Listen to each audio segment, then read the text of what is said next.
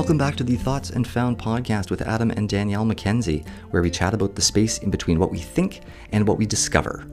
Along with our guests, we explore topics related to life, work, family, and relationships with an emphasis on learning, understanding, and becoming better humans.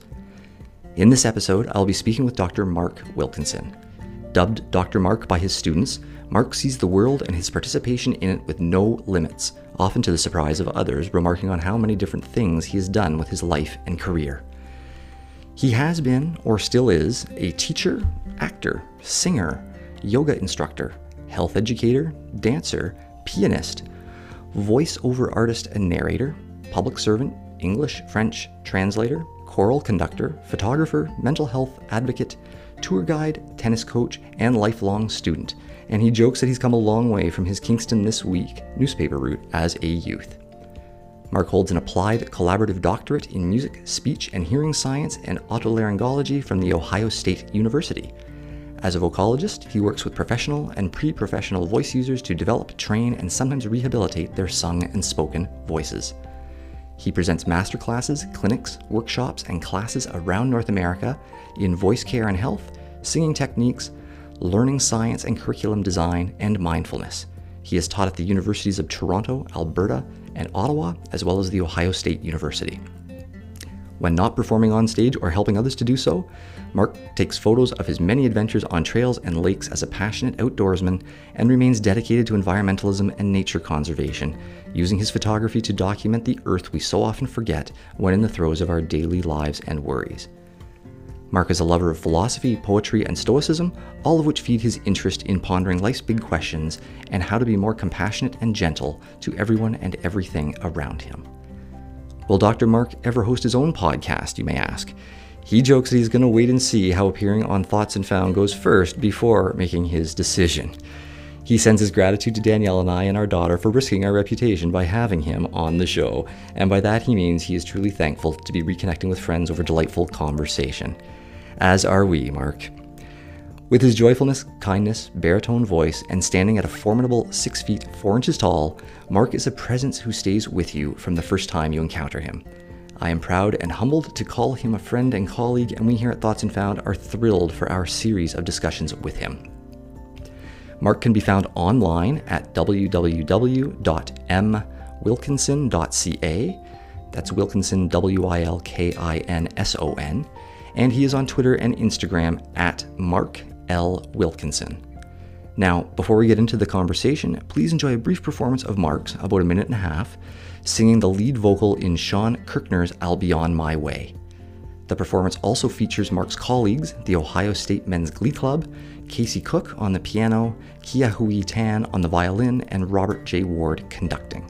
The performance will give you the shivers, and then please stay tuned for our wide-ranging conversation. Enter Mark.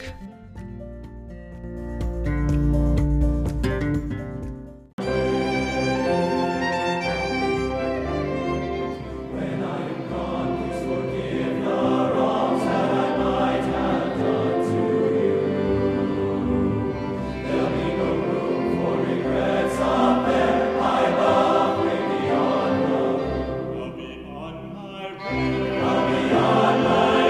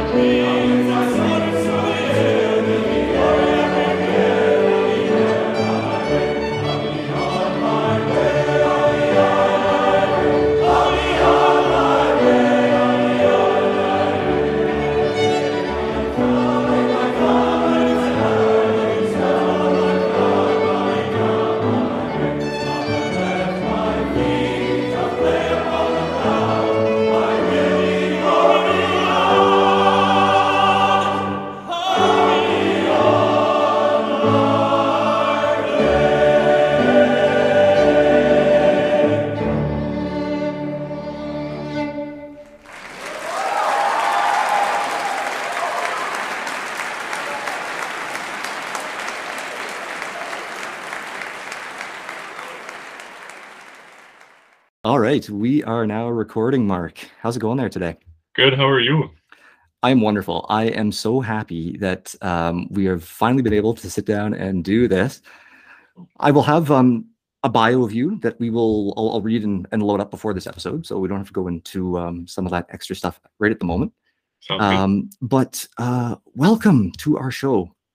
Thank you for having me. I'm so happy to see you. I'm so happy to be here. This is a long time, several years in the making. And look at us. In spite of a pandemic, we finally got here. This is great. We have indeed. This is wonderful. I just thought we could start off briefly talking about like how we met and how we got to know each other. And that was several years ago. We both were working in the same department with the Federal Public Service of Canada. Yep. And we didn't overlap a whole lot there, but we did get to know each other, speak to each other on a few occasions. Mostly towards the time right before your contract ended, actually. But then we bumped into each other on the street of downtown Ottawa several months after that and then had a chat for a few minutes. And then there was an interlude of several years where we weren't in touch while you were pursuing your academic pursuits. But then we reconnected again right at the beginning of the pandemic when you were back in Canada, which is a story in and of itself after your studies in the States. Yep. And you sent out sort of a message on LinkedIn, reconnecting with colleagues, and that was how we got in touch. And several catch-up video chats later, here we are. I know, it's amazing to think that when we first met and were working together, we were in an actual office building together. That was a thing that people used to do, and that we ran into each other in person on the street like people used to do. It feels like yesterday, but it also feels like another time, you know? It has been a blur in many respects. Absolutely. But I remember we worked on the same floor, which is why we connected in that sense. And I remember thinking you were just the nicest guy, the best kind of colleague you could ask for. And so we connected on LinkedIn, and I ended up leaving that position to pursue something else in my life, which I'm sure we'll maybe talk about today. And but we just sort of lightly kept in touch. And I just remember thinking, oh, Adam's such a nice guy, you know? And thank you for that. Of course. Likewise. Oh, thank you.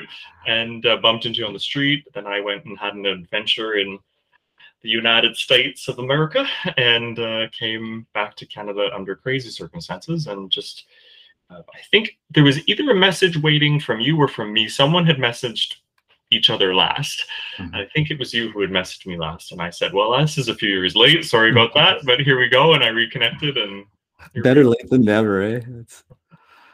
No, that's great. Yeah, that's pretty much what happened. And then here we are. We thought it would be cool to just to do some podcast episodes. That was something that my wife and I had started. And you were also in the middle of doing some online work, as you've done with your musical background, your musical training, and the instruction you provide. So it was a nice fit for us to say, hey, let's sit down and figure out something we can do together.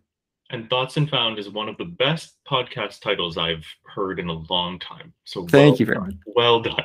Thank you very much. Thank you very much. We appreciate that. It's it just sort of came to us one day. I think I was actually reading a book on our back deck in Ottawa. I think I was reading Dune, actually, Frank Herbert. And I can't remember exactly what the passage was, but it just kind of popped into my head. And I set the book down, walked in and said to my wife, I think, what do you think of this? Like, I think I just got something here. And she said the same. She said, I love it. Let's just run with that. I love it. That's just so good. And we just kept it from that point. So it's sort of the middle space between what we think and what we find out or discover. And I think there's often a lot of interesting room for learning and understanding in the middle. Yeah, I think it's a really, really intriguing, provocative, but yet gentle title as well. I think it's really, really cool. Cool. Well, thank you for that. I appreciate that feedback. That's wonderful. Yeah. So today, I wondered, let's just go back to the beginning. Let's talk about who you are, your growing up years, your family, the development of your interests, your hobbies, your academic pursuits, sort of the pathway that's led you to where you are today as somebody who has a PhD, who's done some fascinating work related to voice health, some interdisciplinary work with education. I'm really, really excited to hear about your superhuman ability to detect if people are lying through their voice. And you said you've sort of developed this ability or or have some insights into that. I can't wait to hear about that. I think it's super fascinating. Cool. So I'm going to turn it over to you and see, where do you want to start? Tell me about your time growing up and your family, your friends, life for you. It was such a long time ago. What can I say? Well, so it really goes back to Kingston, Ontario, where I was born. Beautiful city. 1987. So I am what one might call, thanks to Eliza Schlesinger, an elder millennial. Okay. So I'm a millennial, but I was a millennial who didn't have internet for a long time. And so I was born on September 16th, 1987, to two loving parents. Have an older sister named Claire, who's practically my best friend. So I'm very grateful. We got along that well. And I was born into, as I said, a loving, intellectual, creative, open-minded family. And I had two parents that didn't see their children living in boxes. They never saw us as one thing or the other. They just said, you do want to do sports, you play sports. If you want to read books, you read books. You want to study, you study. They were very good about just letting the children sort of find their own way. For my parents, what was most important was being on time, being kind, saying thank you and please to your waiter, tipping your waiter, being respectful, being a human, and a humane human at that. And beyond that, if you were just treating people well, whatever you did in your life was only going to be a reflection of that. So that was very formative for me. That was a very important thing to have as parents. I have very down-to-earth, very unpretentious parents, which is interesting because they're so educated and so smart. My parents are so smart that they could be a little bit nose in the air based on their, their CVs, if you might want to sort of box them in, but they're funny and down to earth and just intimidatingly smart. So I felt like I was playing catch up at the dinner table. I did my best to keep up as best I could. And yeah, so I was a kid who, I think the first word that I said in my high chair was happy. Awesome. I would sit there in my little high head voice and go, happy. I would just say happy all the time. And I think my family thought, good Lord, this kid is made of sunshine. I mean, I had the blonde, this sort of frizzy blonde, sticky outy hair. And just, I loved being happy. That was the kind of kid that I was. And so That's wonderful. No, thanks. I mean, I really didn't see the world with limits. That's what I knew. I knew that I didn't care that girls played with dolls and guys played with trucks. I didn't see why that was a thing. I just thought all of the world was interesting. So I didn't ever see the world through a box, which gets you in trouble as a kid sometimes because that's not always socially acceptable, but especially in the 80s. But I just thought, if it's fun, why not do it? So I was interested in sports. I was interested in art. I was interested in school. I never saw things as being for this person or that person. If I was interested in it, I wanted to gobble it up. So as much of an introvert as I may be, I was still gregarious enough as a kid because if it was interesting to me, I wanted to participate. So I was a very, very curious, happy kid. And one of the first things I did was dance. I was a dancer. I mean, I feel like dancing before I could walk. And that came along with gymnastics as well, because gymnastics is this interesting sport where it's very athletic, but also very artistic, right? So there was a lot of dancing involved and floor exercises and things like that, coordination, balance. So I was an athlete and a dancer from the start. That was just so exciting to me. And I was also the kind of kid, I wouldn't come home until I had grass stains and cuts and mud and bruises on me. You know what I mean? If I didn't go out and really play in the yard, working on my jump shot in the basketball court, working on my serve on the tennis court, I was just a kid who loved to be active. So it was no surprise that I was a natural athlete and had the coordination for dance. I played the piano, so dance was sort of like music and athletics coming together. So I loved life. I really enjoyed exploring all sorts of things. And I was really, really lucky to have parents and a sister as well who didn't ever fence me in that sense. They said, you know, do what you enjoy. Now, of course, I like to joke that eventually my parents said, okay, Mr. plays 10 sports. Can you pick like 2 here? 2 or 3. Rein it in a little bit here. Just a little bit. You know, because sports are a privilege, unfortunately. Still, there are some sports that are a privilege, especially sports like tennis, where the equipment is pretty expensive. Although I'm very proud of the fact that I actually bought my first tennis racket. My first real tennis racket I bought with my paper route money. So I'm very proud of that fact. Your parents were also working. I remember the bank statements. Remember when you'd print bank statements? And you had the little book, a little blue book. We'd passbook there. Right. Yeah. So I remember seeing I had enough money on my little printed bank statement to buy myself my first real tennis racket. So your parents were also working to instill that, you know, work hard for it, be responsible for it, manage money, all that other life management stuff too. Apparently I was a little accountant when I was young, who knew? But I did. I understood the concept of, you know, deposit versus withdrawal. And yeah, it's just these life skills. So I think the thing that I'm most grateful for in my life is the things that I got to do that taught me about life, but that I wouldn't have been able to do to learn about that life had I not been given the life that my parents and my family gave me. If that circular idea makes sense, it's sort of, that's what privilege begets, right? That's what that opportunity.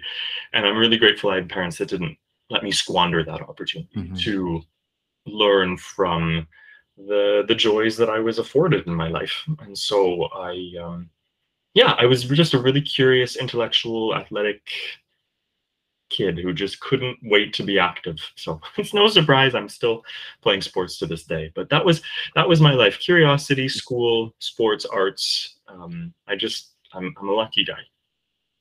So cool. Wow. So was there a particular type of dance that you pursued for a certain period of time, or was there a certain type of sport that you ended up gravitating into? Those, you know, your favorites or something like that? Yeah, I mean, I would dance along to the radio as soon as I could walk. And then I also remember watching things like Singing in the Rain, you know, seeing Gene Kelly. I thought that was so cool. And I thought tap dance was just fascinating. And so eventually when I really started to get into acting, when I really started to train as an actor, naturally you do musicals, and naturally there's dancing in musicals. So it did certainly make its way towards jazz styles, modern styles, pop styles, and then of course there was some tap as well. Ballet, I mean, this much, just a tiny little bit of ballet. I think I remember my positions, my basic positions in ballet, but I was definitely very taken by the theatrical styles, which made sense because I was an actor and I was playing the piano and I was singing in choir, you know, so it all sort of followed suit. And then in terms of sports, again, I played so many. Unfortunately, one thing that happened to me when I was just before I was 6, it was the summer before I turned 6. So it was 5 3/4, I think I would have said at that age. I almost broke my neck doing gymnastics. Oh, geez. Yeah. So, and unfortunately, though I stayed in gymnastics for a few more years, I never quite tumbled the way that I did. I was just always, from that point, going to be cautious and scared a little bit. So I loved gymnastics and the strength and the flexibility, but I think I was forever a little bit frightened to tumble because it happened while I was doing a backflip. So it just always kind of scared me. So I had started to move into tennis anyway. And so I really got into tennis. I almost became a professional tennis player. Actually, I was sort of on that path. Wow. And I did track. I was a sprinter. I loved basketball. I loved volleyball. Yeah, swimming. I did all of my aquafit swim levels right up to bronze cross and all that stuff.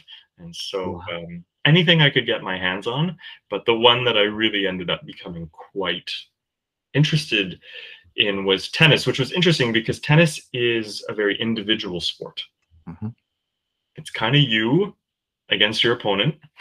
And yet you have this team of guys that, in my case, that you were playing with, right? So we had this team in Kingston that was sort of the provincial team. So we would go to the different tournaments around the province, which basically meant Toronto. And so we're a couple in Ottawa, but most of the Ontario Tennis Association tournaments were in Toronto. And so we would go and it was an interesting sport, and it kind of defines me in a way, because I was very anxious socially, I think, as a kid. Not around adults, but around people my own age. I always felt like I was 8 going on 80 a little bit. So I found tennis very interesting because on the court, it really was my own doing, right? If the ball was out, it's because I hit it out. So it was a very sort of individual, kind of introverted sport in a way. And yet I had to learn, sometimes successfully, sometimes not successfully, how to interact with my teammates. And it was an interesting journey. And I think that's kind of, tennis is a good little microcosm of life, because you're on your own, but you're also with other people. And how do you navigate that relationship, especially when you're playing against someone that you want to beat, quote unquote, air quotes, that you want to win against, but respecting them as a person too, and not seeing them as any less human just because of sport. And we all know, we've seen on the news and in social media that people can lose their minds over sports. And so sports are a really good opportunity for me to decide what really mattered in life, and what was really going to be important at the end. Well, that calls to mind a recent example. The name of the gymnast is escaping me right now, but she was a member of Team USA at the recent Olympics. And towards the final, she was doing exceptionally well. And towards the final, she just had to say, I can't do this day. I'm just not in the right headspace, and it's too dangerous. And, she just had to withdraw from that competition. And she took so much flack, for that decision. And fortunately, she had a huge number of supporters, people who backed her up and said a lot of the same things, that, there's, you're there to compete, absolutely, but not necessarily at any cost, whether that's cost to you, whether it's cost to you're destroying your opponent or something. And so it really called to mind the humanitarian aspect of sport. Yeah, that was Simone Biles. Simone Biles, thank you. Yeah, of course, yeah. And the thing about Simone Biles is she's possibly the greatest gymnast that's ever lived, and she doesn't owe anybody anything. She can, she is perfectly sovereign and has agency of her own health to do what she wants. And I thought that was such a classy move. And she doesn't owe the sport or anybody else sitting in their armchairs on Twitter on their iPhones anything. And so she's a great example of strength of character, integrity of self, and not supplanting sport over life. Right. That's a really, really important thing, because sports are supposed to teach you about life. They're not supposed to take over your life. They're supposed to exist within this thing called being human, where you participate with the world, right? You aren't an island. You are allowed to be okay with who you are, but we do have to participate in the world. And sometimes when we participate with the world, it doesn't always align with us, and it isn't always going to be healthy for who and what we are. And so she was a wonderful, wonderful example. And I remember the support that came behind her when she was getting all that flack. And I was definitely one of them, because I'm a fan of sports. I love sports to this day, but not to the point where we lose ourselves and we lose our own sense of health. Absolutely, I agree. How did you make the transition, or when, into acting? You said you've been training as an actor too, and so I'm curious about your training, and when that started, where it started, and if that was a natural step from the sports, the dance and music that you were doing. I mean, a lot of things in your life already seem, it's been this natural evolution of factors all coming together. What you've told me and the story you've painted just now. So I want to see how this piece fits. So one of the things that surprises people about me is how type B I am. I am the opposite of type A. I am not a type A person at all. People sometimes think that when you get to the PhD and blah, blah, all these quote unquote, inverted commas, successful things that you get, that you planned every step of it and that you were this ambitious. I am the most go with the flow, unplanned, frustratingly sometimes to my colleagues and my family. I am the most go with the flow doer. I'm a doer. I don't want to talk about it. I don't want your flow chart. I don't want your table of, critical paths. I want to know who you are, what we're up to, and how we can do it in a kind, humane way, right? And thank you for drawing me along on that front too, in getting this episode going. It's been very instrumental to landing us here together today. So you're very welcome. My pleasure. Just go with it. Just press the go button. Very, very. Now I'm an intellectual, so I think intellectually. I just don't tend to overthink planning. Like last week I went to Toronto because I felt like it. They said, "Oh, what was it for?" Well, there was a few things I was doing, but I also had just been wanting to go to Toronto for a while. So I have a car and I filled it up with gas and off I went. So anyway, the point of this story, excuse me, taking up oxygen here, is that everything in my life has been natural and sensical and a series of why nots. Cool. And so when you're singing in choir and you're playing the piano and you're a dancer, well, you know where they could use those skills? In the theater. And when you know how to convey a message through a song, you know how to convey a message through your body, you know how to convey your message through an instrument. Is that not just acting, right? I mean, is that not what storytelling is? So before I knew it, I was encouraged to start doing some plays and some musicals, and obviously dance was a part of that, right? Because I was often cast in dancing roles because of my background in dance, and I discovered this ability to be other people, and it was kind of fun to take on someone else's skin and someone's story, and it teaches you a lot about empathy. So all that to say, I happen to be from a city with a wonderful drama program at my high school. So Mr. Ian Malcolm, he's well known because many of his students have been at Stratford and many of his students have done wonderful things. Chelina Kennedy being a very well-known one around Stratford, for example. So there's a little cohort of us from Kingston Collegiate and Vocational Institute, KCVI, which is no longer a school, sadly. Yeah, we had Mr. Malcolm and Mr. Fraser eventually when Mr. Malcolm retired, Kevin Fraser. And it was just really good drama training. It was just really good look into the basics of acting. Not to mention, I was doing every play I could get my hands on.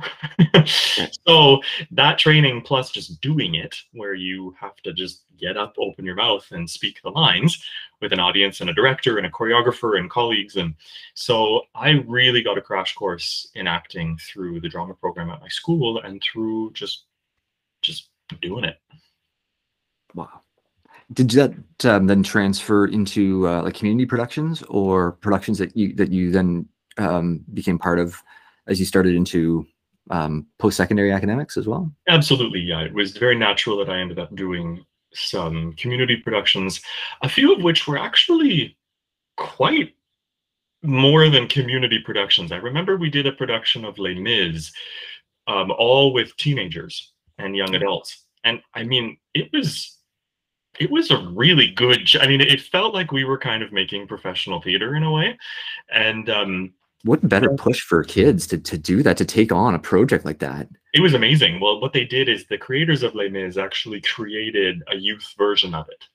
Oh, okay. So it's a slightly modified, not crazily modified, but slightly modified version of it that allows younger people to feel like they can attain, because that show is it's a big story, a big scope of a story, and it's very dramatic, and it's a very French, drama, and so you have teenagers understand, but teenagers who want to be actors, they get it, and they're interested in doing that. So that led me to, and of course I was doing high school plays and musicals along the way, as one does with their friends. And that actually led me to some professional theater as a teenager as well. So there was a little national tour of A Christmas Carol that had come through, which I participated in. I grew up near the Thousand Islands Playhouse, so I did a show at the Thousand Islands Playhouse. So I was getting a taste for it. And I was doing a workshop. I was taking a workshop at Randolph, the Randolph Academy, which is a musical theater academy in Toronto. Okay. And I was still in high school. And we were in the portion where we were singing with the music director. And he sort of looked out and he sort of said, "Come here." I said, "Yes." He said, "You can sing." And I said, oh, well, thanks. I mean, I do musicals. He said, no, no, no, no, no, no, no. You can sing. I think he heard something in the tone quality of my voice because we were singing in a group, but he still noticed. But again, I thought singing would be a part of my life as an actor, because lots of actors sing, right? We do musicals, we do concerts and jazz and things like that. And so I had been planning to go to theater school, as one does when one wants to be an actor. And before I knew it, I was at opera school. Wow. And again, typical me, I go where the light's green. You know, I go to with the flow, where it felt like there was a natural progression. And he said, yeah, you should go to voice school. You should be a voice major in music school. And I said, okay. I was like 17. I was sure, okay. Yeah. And because for me, singing and acting are but the same thing, right? Singing is just acting through songs. So I never felt like I was abandoning my life as an actor. I never felt like I was abandoning my training. And in fact, when you sing a song, especially in classical music, when all of the dynamics, the phrase markings, the staccati, all of the musical markings that you have are dictated for you, it's a really, really interesting process to learn how to act a song naturally and truthfully when the phrasing that you normally get to choose in spoken text based on when that's already dictated for you, it can be very difficult to find one's own sense of self and one's own interpretation. So for me, studying song was actually the acting training that I needed, because it was a way to make sure that you weren't just doing something by rote, that you weren't just doing it because the next note says to sing this word.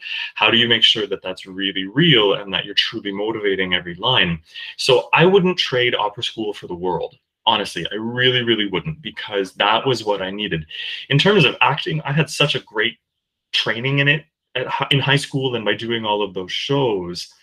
Not that I was above theater school. I just mean I knew I would learn things in theater school, but I also knew I was going to learn just as much, if not more, challenging things in music school or as a voice major, because interpreting a song is a really difficult thing to do. And so I certainly saw it as an actor. I never abandoned what I was doing. I just happened to become a musician along the way. It was very strange.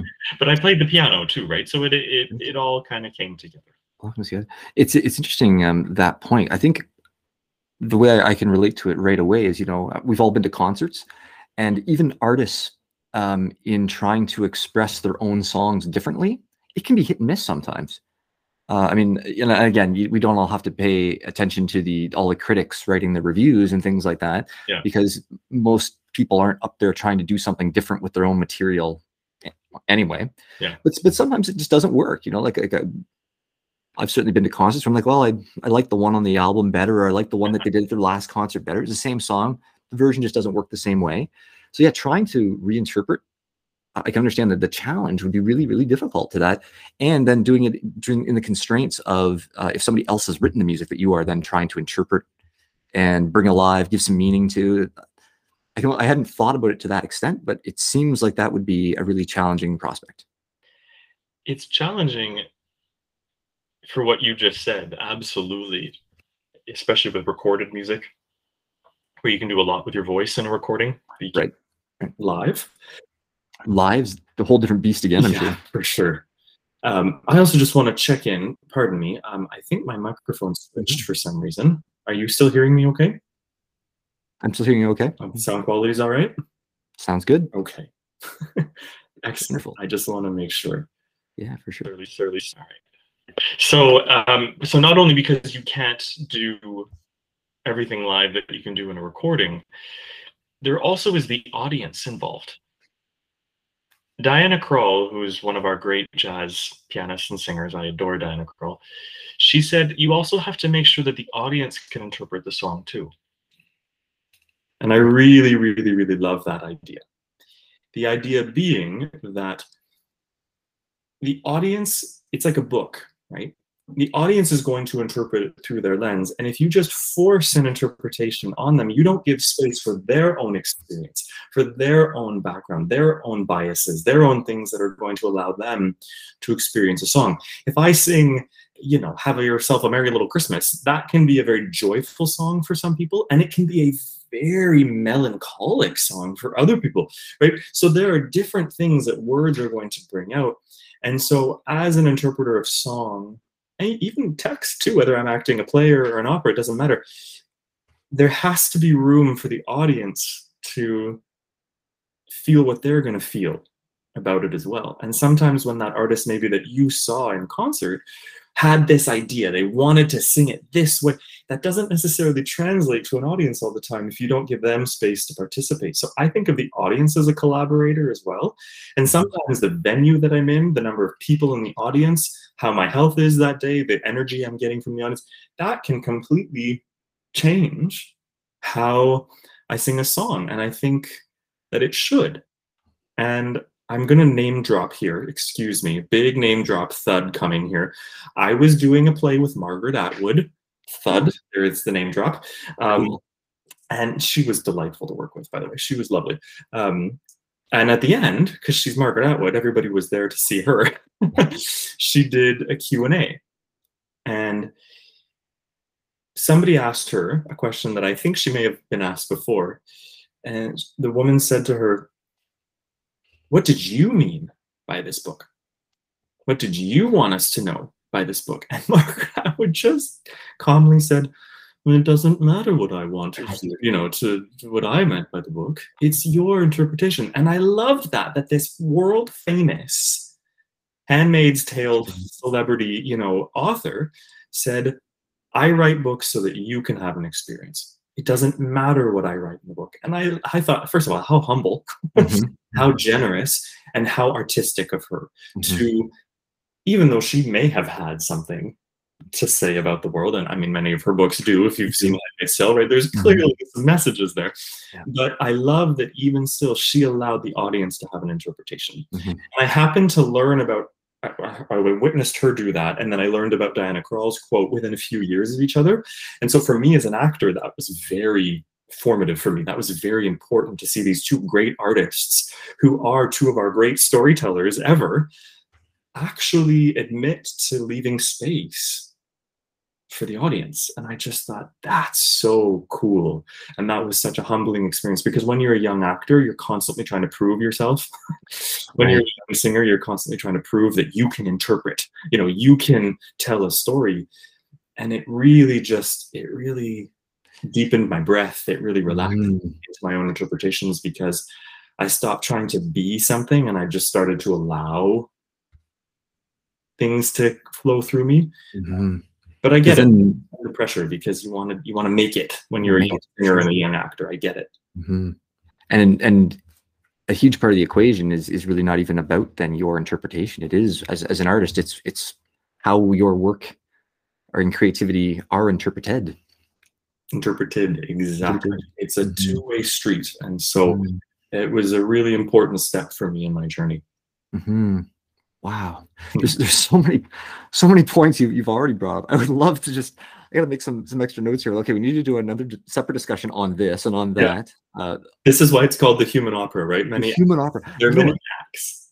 That's it. And in fact, thank you for mentioning that, because that was something I didn't mention at the beginning of our recording, is that the framing of how you suggested we set up our series of discussions as a human opera, because there are, as you've mentioned already, there are so many links in your story between music and dance and art and acting and academics and sport and movement and life and all these things.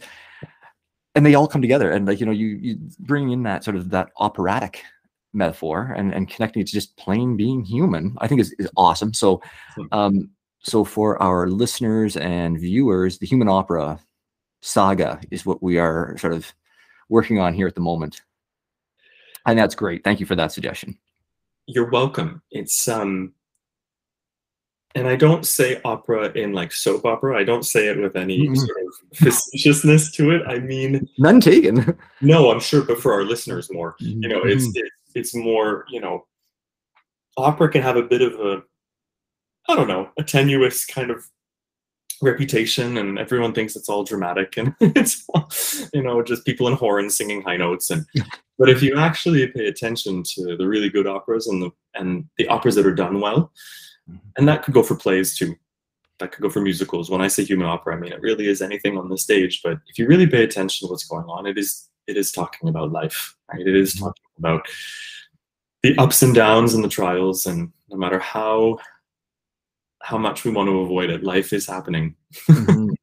Music is playing, right? The show must go on, as they say. So I think there's a lot of things to be learned from learning how to tell stories. Where did you do your opera training? And do you think that is an appropriate spot for that training to take place, or should students be introduced to it at earlier stages, given these sort of broader world applications that you see in it? And I'm asking that because I actually have never seen an opera.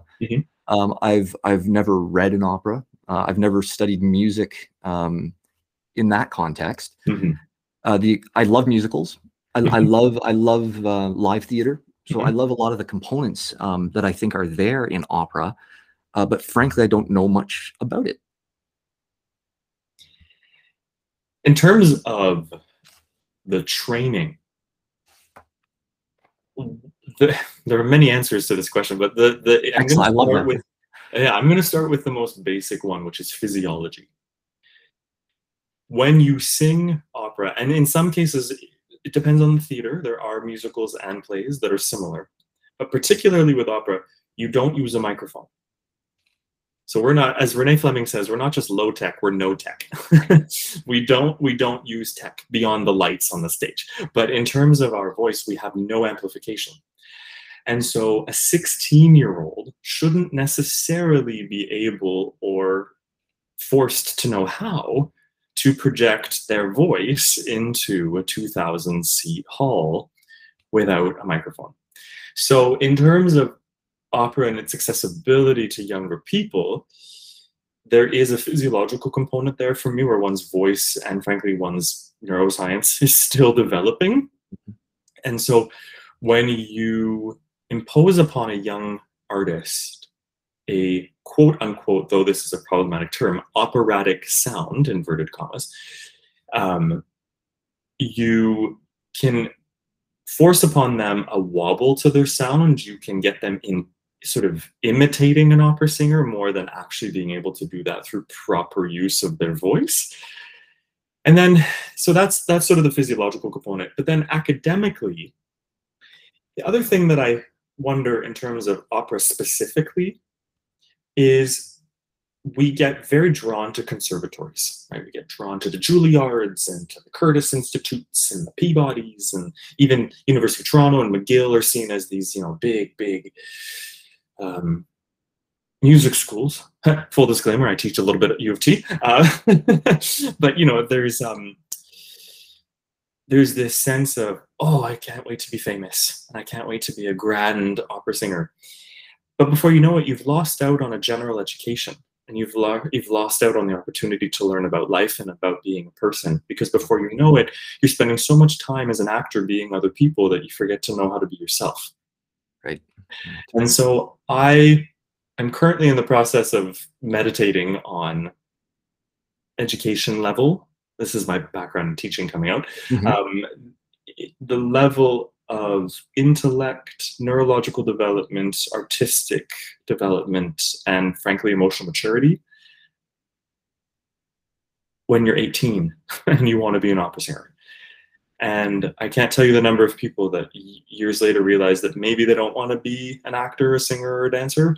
And then they have these degrees where they took a choreography class and a voice literature class. And in terms of how that transfers to a quote unquote real job, opera is a real job. Thank you very much. Acting is a real job. I don't mean to denigrate any of us who do this for a living, of course, but I'm currently thinking about the level of education about life and about themselves that I want people to have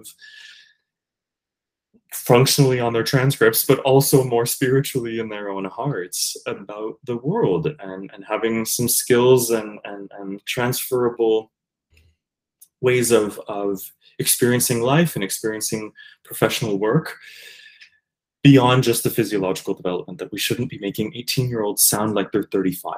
Right? That's not a healthy thing for us to do, whether it's musicals, whether it's opera, whether it's jazz, whether it's country, it doesn't matter. Mm-hmm. We can tend to really prioritize youth in the performing arts, right? You know, the teenager comes onto Canada's Got Talent and blows us away, and everybody, you know, loses their mind. And I think, but what's the sustainability of that? Mm-hmm.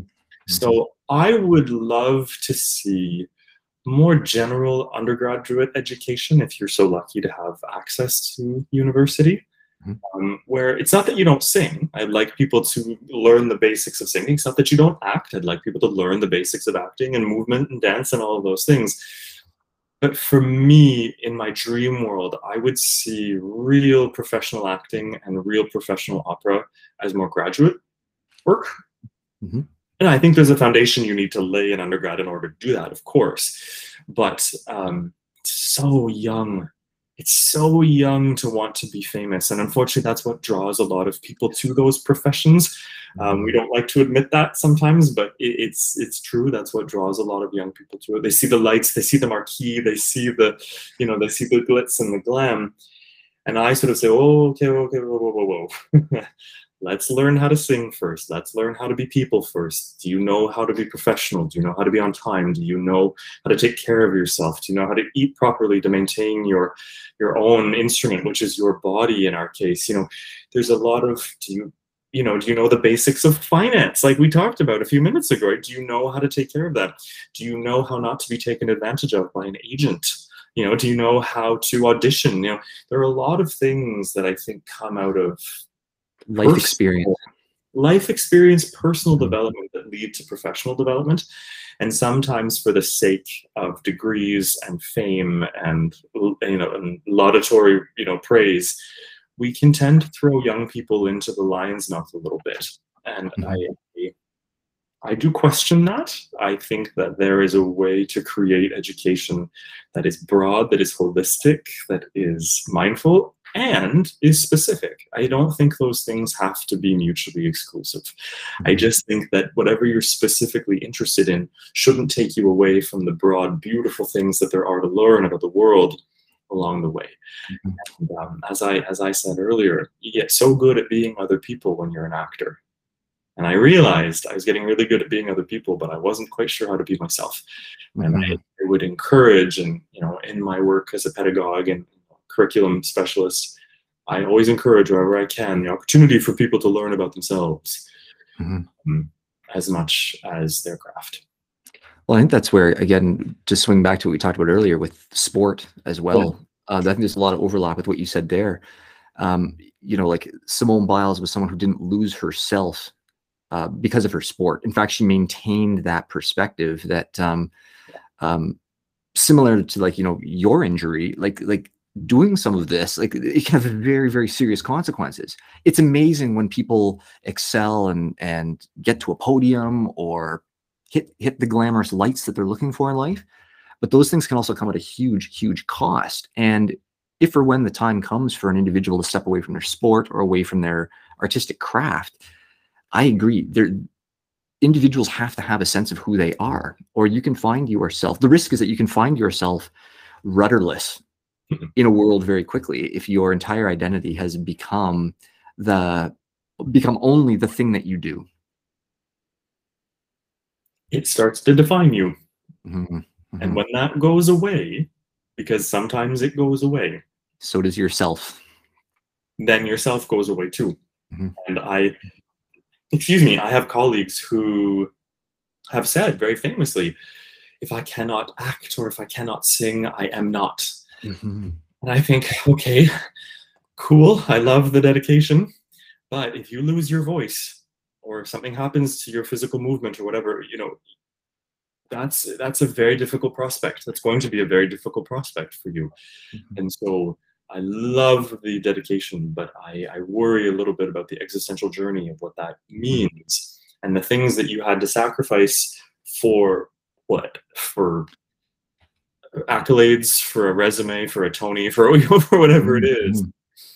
Well, you and I have also talked about seeing the same thing happen, even in professional settings, particularly with young employees coming in, and um, they're so focused on a certain ideal of achievement that they want, that they just haven't discovered themselves or figured out what they're really there to do, or really stop to understand the context, in that case professionally, that they're operating in, and whether or not it's something they truly do want to continue on with, or something that they're just maybe just trying out on a career journey that's going to take them many other places.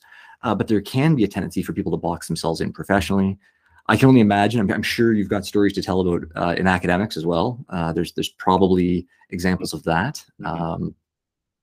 It's great when you can see people maintain the perspective. I love that. I love discovering and meeting people who can keep that sense of self while they keep moving forward. I think that also adds a lot of strength and benefit to their craft when you don't lose that. It's got a really an interesting paradox. You have to hang on to yourself in order to keep being good at what you're doing. Because if you lose it, it's it can go the other way. It sure can. And I've met several people who have been on one end of the spectrum or the other. And I think that the journey comes from reminding ourselves that there's a reason that we have a faculty of arts and humanities. These are human subjects. These are topics that are about humanity. And acting is a great example, because acting is but being empathetic to somebody else's experience that isn't your own. And when I meet actors who are fully realized, self-realized, it shows the best of acting, because they are kind, they are patient, they are empathetic, because they took from their training what they were supposed to take from their training. I'm not someone who says the word supposed to very often, but in this case I will. Who were supposed to take that humanity from the art. And then when I meet actors who are demanding and difficult and yell and treat their colleagues terribly, I don't know how they act. How are you so good at acting? It's a very strange thing. It's one that I don't understand. I don't know how those two things can be so divorced from each other, because acting should make you a kinder person. The more shoes you step into, right? They always say walk a mile in someone else's shoes. The more shoes you step into, the more compassionate you should be. And so when I meet actors who were so hell-bent on being famous or whatever their accolade that they were looking for was, I don't know how they did that. I don't know how they developed a good acting technique and a total lack of empathy. I have no idea how that's possible. I almost want to do a study on it. How you can seemingly be so empathetic. So what are you doing? If it isn't empathy, what are you doing that looks like empathy in order for you to be such a good actor? Right. And maybe there is a whole technique that I don't know of. That wasn't my technique. My acting technique was all about empathy and compassion, and seeing it from other people's perspectives. As you said the word perspective, right? So that's my technique. So I'm really always curious when I meet actors who lack compassion. It's like it goes right over my head. I have no idea. I think that's a great statement for pretty much anything. I think like it's amazing when and I find it mesmerizing as well how you can have people become an expert in whatever they're an expert in, but seem to also lack some of those social humanitarian skills, or however you want to contextualize that. It's a fascinating thing. I mean, maybe they're just higher on certain personality traits towards the sociopathic or psychopathic scale or something like that. I don't know. But maybe there is there's some kind of a personality or genetic makeup that contributes to that. Maybe it is a function of being able to box in your thinking and your training to do something that others of us have not learned how to do to the same extent. And there was a very famous, may she rest in peace and power, soprano named Jessye Norman. And I mean, she's just one of our greatest, most legendary colleagues. I mean, just the face of opera for so many years, and just the most incredible voice, and just such a barrier breaker, boundary breaker, just amazing. And she was asked once in an interview about how humble she was, because she really was a very humble person. And she would say, in her sort of Southern American yet mid-Atlantic refined accent, which I just loved, she would say, well, if you do the work, there's nothing not to be humble about. If you are putting in the work that quality, talent, and art require of you, there's nothing to get an ego about. And I loved that. Mm-hmm. She was saying the only way I achieved this quote unquote stature and status is because I did the work and I paid attention to what Strauss was telling me in the score, and I was paying attention to what my conductor was trying to reveal and the suggestion that he made to me about how to, and so I love that concept. And I'm just playing off of what you just said, is that if you do the work, I don't understand how that can't humble you every single time, no matter what field you're in. If you really are putting in the time and the effort into the work that's involved to do right by others, to do right by yourself, and to do right by the subject, I just don't understand where that lack of compassion can come from. But I think you're right. I think there may be some genetic and psychological predispositions to certain things, especially around the fame of performing and publishing and, and being interviewed and getting all of the awards and all of that stuff. But overall, I have found that my colleagues in all of these various fields, me being my going through many fields in my life, but all of my colleagues, or most of my colleagues in my field who have achieved anything, are actually the most lovely people because they did it the right way. Mm-hmm. I'm happy to report that the other ones are more the anomaly, but it still fascinates me to this day how you can learn to be that good of an actor and that mean of a person. It's that's an interesting conundrum. Mm-hmm. You'd also said too, you noticed a lot of that same dynamic in your yoga pursuits. Yes. As well, you mentioned that in a previous conversation that we have, where there's again you've got people who can be very, very well trained, well qualified, well practiced, but you mentioned you bumped into big egos in that world too. Can we really escape ourselves? It seems. It's just. I've learned that no matter how, inverted commas, spiritual or grounded or, well-meaning one's pursuit may be, one's own traumas, one's own experiences, one's own fears, one's own insecurities, one's own whatever it may be, one's ego, they will always come into play. And yes, absolutely. I was, for our listeners, I was for about 2 years actually really making my living full-time, almost as a yoga teacher full-time. Mm-hmm. Mm-hmm. I'd sort of stepped away from acting and singing for a while. I got a couple of gigs here and there that helped supplement yoga through acting and singing, which was nice, but I really was making my living as a yoga teacher.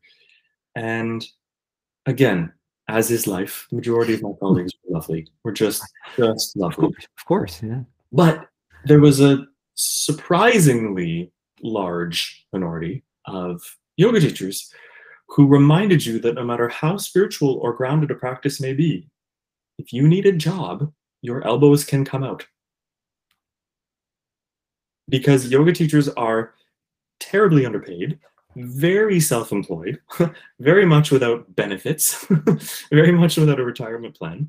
And so you are a gig worker. So in many ways, my yoga colleagues reminded me of my acting colleagues, because they were just as desperate as an actor for the next gig, the next steady thing to teach or perform or whatever it is.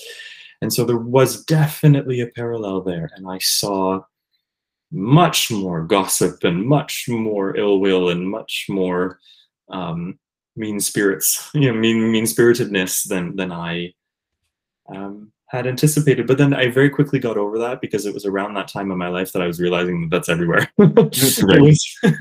It was my own sort of growing up, and I said, Mark, I think this is just how the world works. I think there's always going to be, and anybody listening to this, no matter what their job is, they know that 80% of their colleagues are lovely and 20% of them are not great to work with. And I think that's just the normal curve, statistically speaking, of life, really.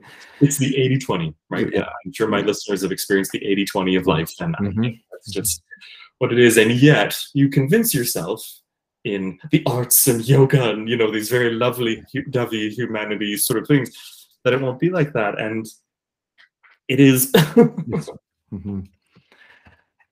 You then moved into academics as a pursuit for a number of years, culminating relatively recently with your PhD over the last couple of years.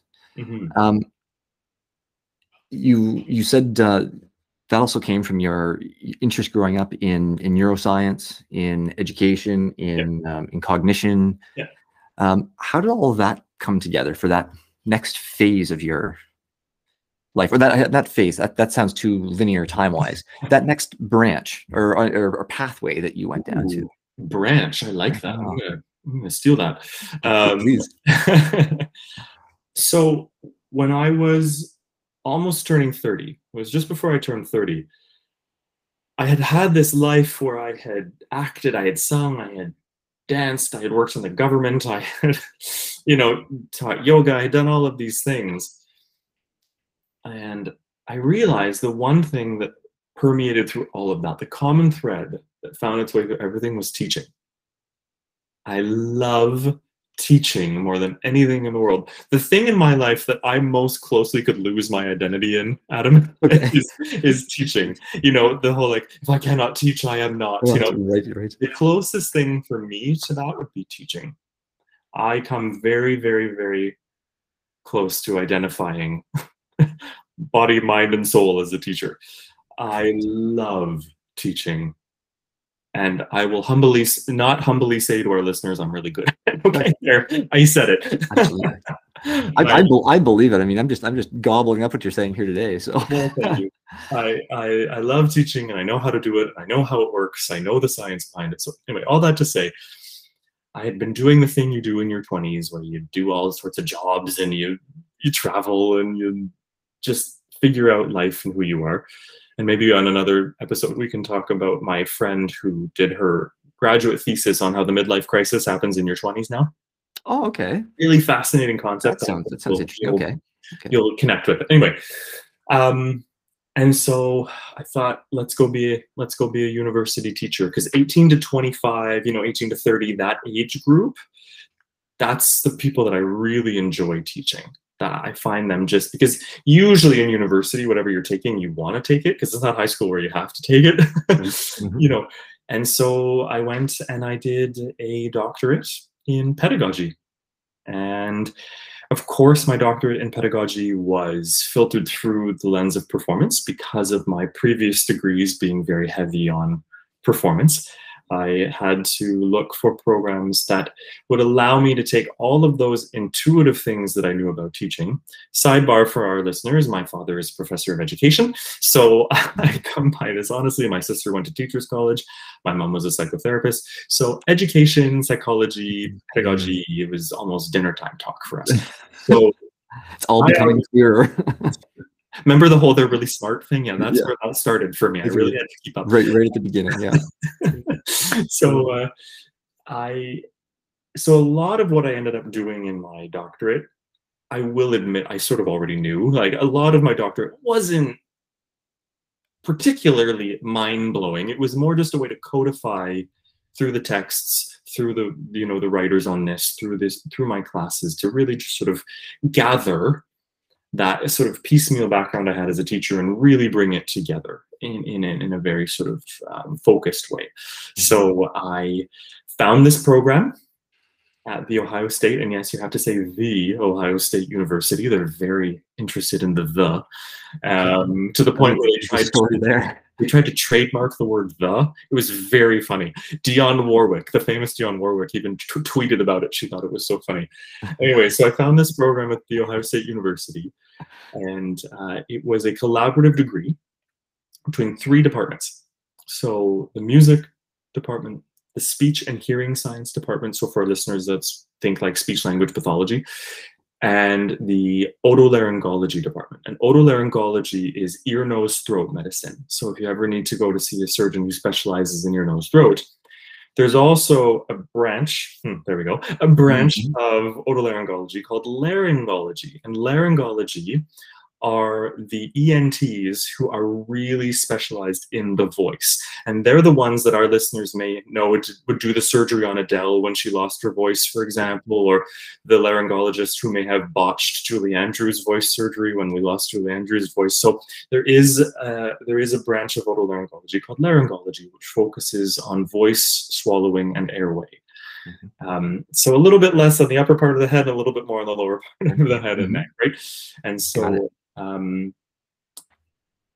I'd never heard of a program like that. It was so interesting to me because I was really interested, as a yoga teacher with a background in exercise physiology, I was really interested in the body and the human instrument that is this holistic thing, right? Because to make voice, to use our voice is neuroscience, it's psychology, it's math, it's physics, it's acoustics, it's anatomy, it's so many things. It's cognition, it's all of these things. So I really wanted to study that. And there was this multidisciplinary program in the medical aspect of the voice that just so happened to be at a university that was well known for educational psychology. So it all just kind of, again, my type B life. It's my encouragement to anyone listening. Life is waiting for you. Like life, it's showing you that there are other things that you can do and you can't always control them. And so my discovering of this program randomly and my decision to just take the leap and say yes, because no is a powerful word, but yes is a powerful word too. And so again, people thought it was so planned and strategic. I said, no, I Googled for programs and it sort of found what I liked. Yeah. It just, so I can't tell you how much I encourage people. And it's also good acting training because you need to be able to improv as an actor. Just go with the flow. It will reveal. Now, take care of yourself. If you need to plan and that makes you feel safe, plan. I'm not trying to take anyone's personalities away from them. But don't let the planning stand in the way of the going and the doing kind of thing. That's what makes life happen. You gotta leap. Eventually you have to leap. You said something earlier, I thought it was awesome. Something to the effect of like, you get these green lights. You got to pay attention to the green lights that life hands you. Yeah, man. And I think, I think paying attention for those and being aware of them and then deciding to act on them are 3 critical things. I've certainly struggled with that at different times in my life. But I think what you're saying is exactly it. You have become very, very adept, perhaps from a very young age, at identifying those green lights and just, hitting the gas pedal and going for it. And I don't think I consciously knew I was doing that. I think it was just a part of my personality, but if it looked fun and it didn't hurt me, off I went, and now you would know that. I mean, you took a leap and you moved to Stratford, so you did that yourself too. We did, yeah. I did grow up here, so I had at least the fact that I'm familiar with the city. My parents are still here in Stratford, Ontario, and my brother and his family only live about 40 minutes away. So, but having lived in Ottawa for 17 years, where you and I met, deciding at the beginning of the pandemic that it was time for us to make a life change, and we had just had our baby daughter, and a pandemic hit. All within about 2 months, we just decided, all right, let's do this. So we left jobs, we moved houses, we tried to get ourselves resettled, and here we are. So and now we're trying to figure out what to do next. So it's a series of things, but that's a great example. Thank you for suggesting it. That was a situation where my wife and I and our daughter had a few things come together for us very quickly that had not come together that way in a long, long time. And we didn't have any family in the Ottawa area. So for us, it was going to be important to have family closer. And people were getting tired of making the 600-kilometer trip to see us in the snowy winters and the construction, all that stuff that you know all about. But we had these factors come together. for us very quickly, and we just decided to pull the proverbial trigger and just jump and do that. And I have to give a lot of that credit to my wife, actually, because of the two of us, she's often the one in our life who is the one who says, you know what, we've been talking about this, it's time, let's do it. And so I am so beyond glad and fortunate to have a that insightful and observant life partner, which is great. So I owe her a tremendous amount of credit, but she's very good at making that business case, and we see these factors come together, and she's often the one who says, okay, it's time, let's do it, let's act on that. That's awesome. It is awesome, and she's just a wonderful human being. And to that extent, I can relate to, you know, when you talk about, you get these collections of factors that come together, almost like a little cohesive package, and you can say, hey, now's the time, let's just go do this. So you must have done the same type of thing, packed up, moved to another country to pursue this newfound collection of interests that all came together for you. Not only did I do that, Adam, I moved to Trump's America. Like, I mean, it was, I mean, talk about a 180 of a country to live in. I mean, it's just, it was a whole thing. I had so many people say to me, why? Why are you, why? And I literally had friends who were, and family who were worried about me. I mean, I can't tell you the number of times people would check in on me. And the day I arrived in Columbus, Ohio, was the day of Charlottesville. I mean, it was the green light in my life that I've never questioned quite so much. Because let me tell you, my PhD was not a perfect experience, and there was a lot of challenges, and it was difficult, and I went through some really, really hard things there. And I also lived through a very, very tragic time for that country. That was and it's still in a lot of pain to this day, I think. A lot of turmoil, yeah. Woo, a lot of turmoil. And so it was one of the first times I sort of said to myself, okay, hold on, green lights, are we still following these? You know what I mean? Is this still right?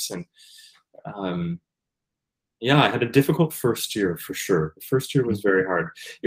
Any big move like that is a little deracinating as it is, you know what I mean? You're just packing up and taking what you can with you to another country for a degree. And degrees aren't everything. So I really wanted to know that the degree was actually substantively fulfilling, and that there was something substantial that would bring to my life, because I'm not a fan of doing degrees in education for the sake of doing degrees. In education, right? It's not worth it to me. Well, and plus there's so much administration, life administration that has to go on with any kind of major change. And you know, whether you're traveling, it's the my family often call it the bureaucracy of life that you have to manage in the background. And I think for many people that can be a disincentive to paying attention to the green light, because they look at the green light, they want to go, but there's a lot of stuff that also has to happen in the background to make that useful or enjoyable. And sometimes rightly so, because I think, you know, sometimes taking the risk without working through some of those things can lead people to a difficult place too.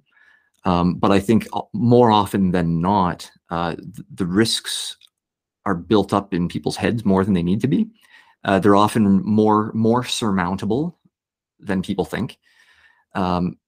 But it does take time, you know, we've talked about already, for people to get to that spot in life and realize that, you know, there might be an obstacle in the way, and I don't have to go through it. I can go around it. I can go under it. I can go over it. I can turn around and go in a different direction again, and that's okay. Yeah, it really is. I think we get very focused on a one track thing, and or we have a tendency to do that. And for some people that might be good. Maybe that is their green light. For others, I think, you know, figuring out a way to navigate it around it is the way to go. I heard this wonderful quote that said, life is lived forwards, but it's understood backwards. The whole hindsight is 20/20 thing too. Yeah, perhaps, absolutely. Yeah. But going forward is the mystery part, right? That's for me the exciting part. But you don't always know if a net's going to catch you, and you don't always know if as you put it so well, that sort of administrative, it's like administering your own life, your own life. If it's worth it, because in my case too, there was visas and immigration. Under, ladies and gentlemen, I'm not going to hide it, under that administration was a very, very challenging thing. I mean, that administration was not favorable to international students by any means. Anyway, you're not always sure if the administrative stuff is going to be worth it. And yet, understanding my life backwards, it was. Great. So I just sort of kept on keeping on, as they say. So what did you finish your dissertation in, or what's the sort of degree that you finished with for our listeners? My official title, I tend to say PhD because nobody knows what a DMA is, but it's the equivalent of a PhD. But my degree is called a DMA, which stands for a Doctor of Musical Arts, which is kind of like the difference between a Bachelor of Arts and a Bachelor of Music. Okay. So a Bachelor of Arts in Music tends to be a Bachelor of Arts in music history, music theory, the more theoretical subjects, whereas a Bachelor of Music degree tends to be more composition, performance, conducting, teaching, the really sort of applied music subjects. So if you take a BA in music and go all the way up, you end up with a PhD. If you take a BMus in music and go all the way up, you end up with a DMA. DMA and PhD is the same level of attainment kind of thing. Yeah. Mine is just a little more clinical. Mine's considered a more clinical applied doctorate. So I have a DMA in voice, pedagogy, and performance. And I have a health certificate, a graduate health certificate in something called singing health, or what we call vocology. And vocology is the field that combines those three things I mentioned of voice, speech, and ear, nose, throat medicine. So in that vocology program, that's when I was scrubbed in surgeries. So I was in surgery rooms, not up in the booth. I was literally a meter or two from the patient, scrubbed in surgeries. The speech and hearing stuff, I was in the clinic doing voice therapy, observing voice therapy, helping with voice therapy. Music, then of course I was also a good old voice major, so I was singing recitals, doing the whole thing one does to be a musician. But that was all sort of under this guise of vocology, this singing health. And then, because, green lights, my dissertation, my methodological approach was educational psychology, learning science, curriculum design, the neuroscience of learning and cognition, and how we can make education better through understanding the field of pedagogy, which in my opinion isn't about the art of teaching, it's about the science of learning. I believe that the art of teaching should be begotten from the science behind learning.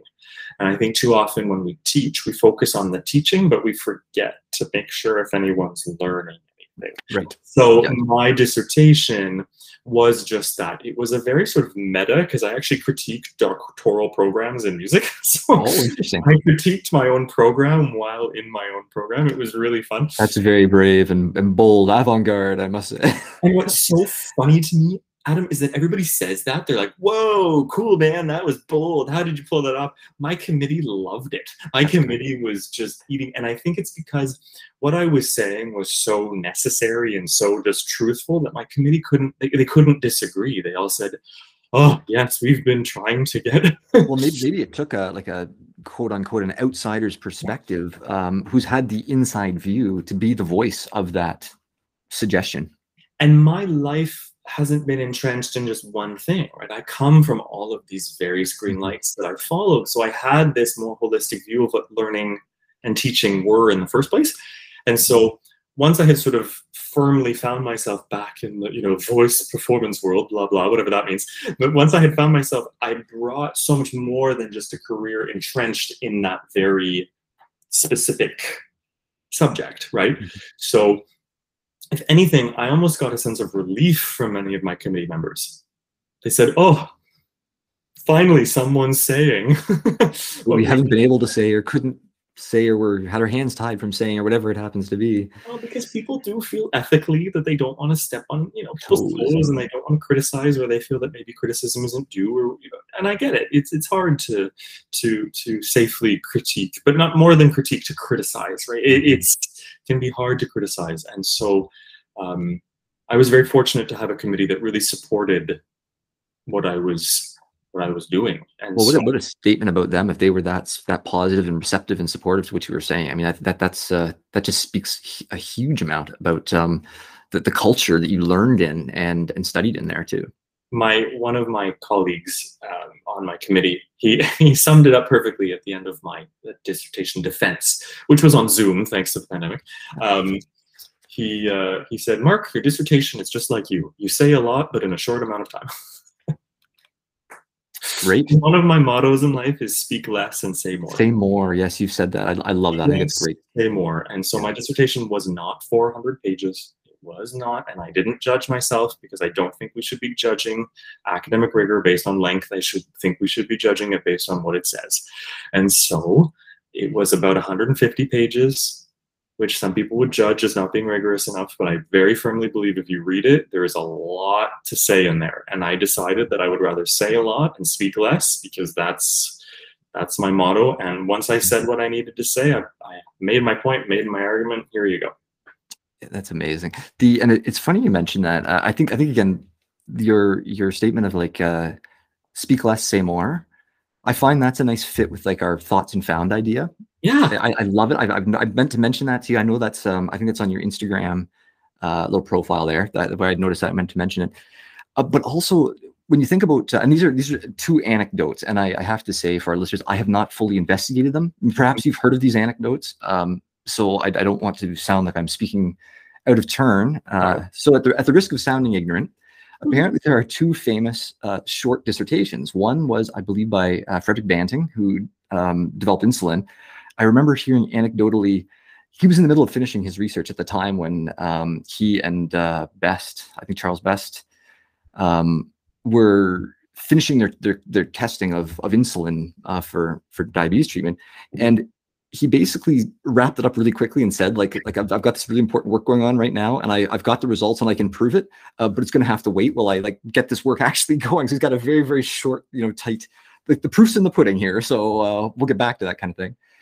So that was one anecdote. And the other one was, again, I think in mathematics, I think it was it one of the last theorems or proving one of the theorems. And apparently someone had written it in the margin of like some journal or some book. And I can prove there's just not enough space here in the margin for me to fully show how this proof works. So I'll come back to it kind of thing. And it never happened, but it's one of those theorems that, we know that it works. I'm not sure if to this day, if it's actually been, mathematically proven as to how it works, if that makes sense. And it was Fermat's last theorem, or one of those big mathematicians had a theory. And we know that it works when you plug numbers into it, but understanding the raw mathematic mechanics behind it, it's still apparently confusing, if not yet unsolved. Yeah. So I hear you. Sometimes there's room for shorter is good. And I hadn't heard those stories. Thank you for sharing that. And like I said too, I should go and check those and make sure I've got those correct. Well, and if there's someone in the world who doesn't need to prove his contribution to the world with more words, it's Frederick Banting. He discovered insulin. My goodness, I think that's all you need to know about him. That's kind of what he said, I think. At that time. That's one of the most important contributions to overall human health that's ever happened. So I don't think he needs 400 pages to explain the importance of insulin. Exactly. Yeah. Well, I think it's important to speak your truth, say your truth, all of those things. I didn't want to dawdle along. I wanted to just say what I needed to say, and I was very passionate. I actually enjoyed, I know everyone's going to think I'm crazy, but I actually enjoyed writing my dissertation. I loved the subject, and I just wanted to get right down to it and make the point and make the argument.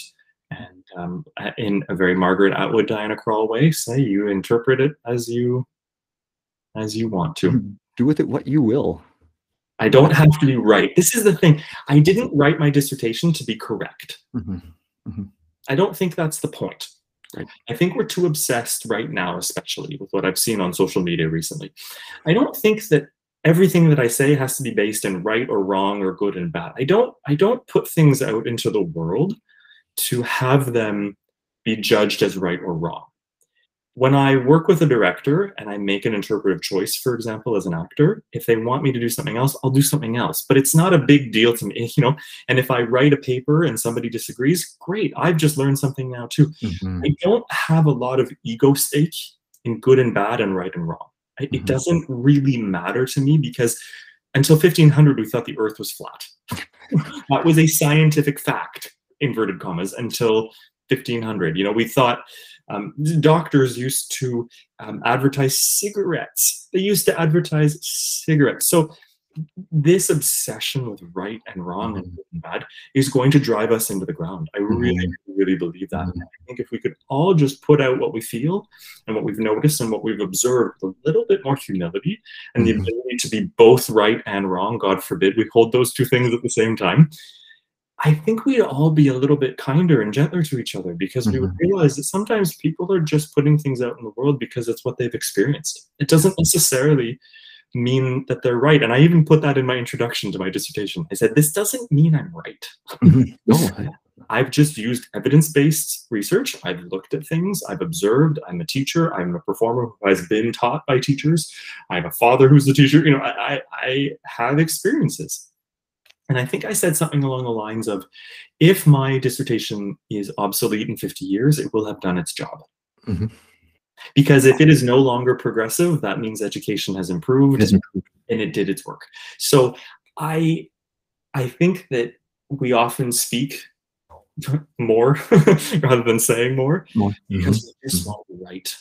And if we could all let go of this need to be right or wrong, or good or bad, I think neither of those, or I don't think any of those four things should be the goal of life. No. Well, we spoke about that the last time we chatted about, you know, this need to be open, to find this open ground and be comfortable in that open space. Yeah. I'm picking up on, you know, you giving constructive criticism to your committee or your department, and my field, really. Pardon, sorry. My field, really. Your field, well, and I think the fact that they were receptive to it, the fact that you said it, and the fact that they were receptive to it are two really interesting pieces. And you and I talked about this in our last conversation.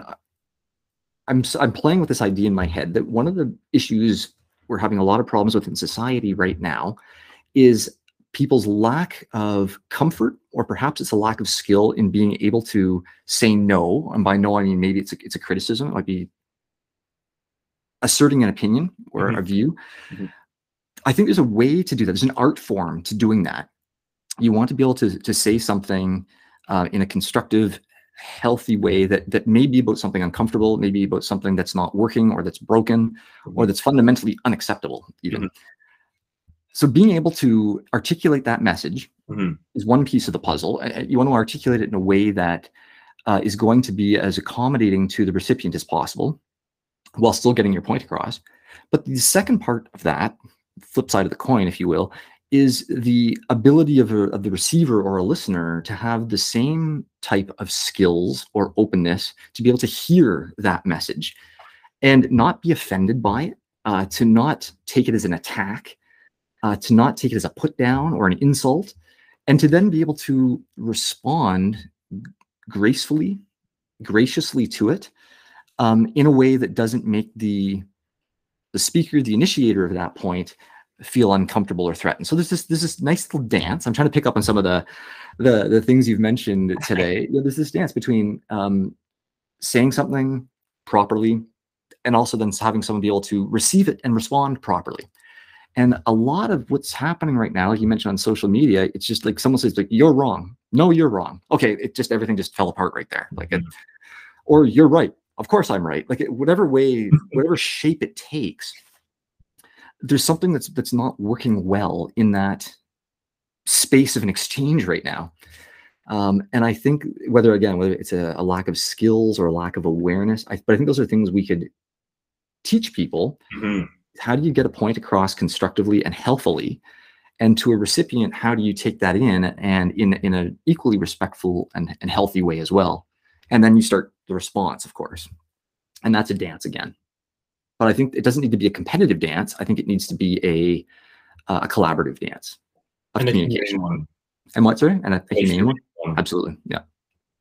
And I think that might be a great cue for us to make episode 2 start with that topic. That sounds great. I think that would be a really, because I love that topic. The communication aspect and how to get it done the proper way, the correct proper. It sounds that I'm saying that word. That sounds very authoritative, but get it done effectively. Effectively, and it's because of my background as a teacher and understanding how people learn things. So much of the way that we have dialogue right now will never get that person that you want to learn something to learn it if you talk to them that way. Mm-hmm. So it's something that I would love to explore next time. I think we should give ourselves time to talk about that, because I think it's really, really a fascinating subject. Mm-hmm, mm-hmm. That sounds perfect. Yeah. So why don't we? Do you want to wrap up there today? Sure. We can leave that as a teaser for another upcoming episode. You know me, type B, wherever we go. Whatever works. All right, sounds good. That sounds good. No, that's something. This has been so much fun. Thank you so much for this day. This has just been a great chat. Before we publish it or launch it into the world, I'll circle around with you so we can figure out some neat jazzy ways to describe it and talk about it and stuff like that. Jazz it up. Throw some jazz hands on there. Oh, that's right. Yeah, that's right. No, Adam, this has been great. You're always delightful, and I can't wait to talk to you again. Well, we've got a long list of stuff that we've already noted together, and that I've made some mental notes as we're going along here with some extra questions for you. So, and I'll have questions for you, my friend. Don't you worry. Okay. Well, that sounds fun. All right, I'm looking forward to it. That sounds great. This was a little more introductory of me, I know. So hopefully next time we can have a little bit more of a conversation, which I think we did today as well, but I hope the listeners didn't get tired of hearing me talk today. I don't think they could have. And, and if that was the case, perhaps the show is not for them. And I'm okay with that if it is. If they've enjoyed it, that's also wonderful. That's what we're aiming for here. Good. So I think we just want this to be a really fun space for us to have some great conversations. It is. And again, best title ever. So it's awesome. So thank you for having me.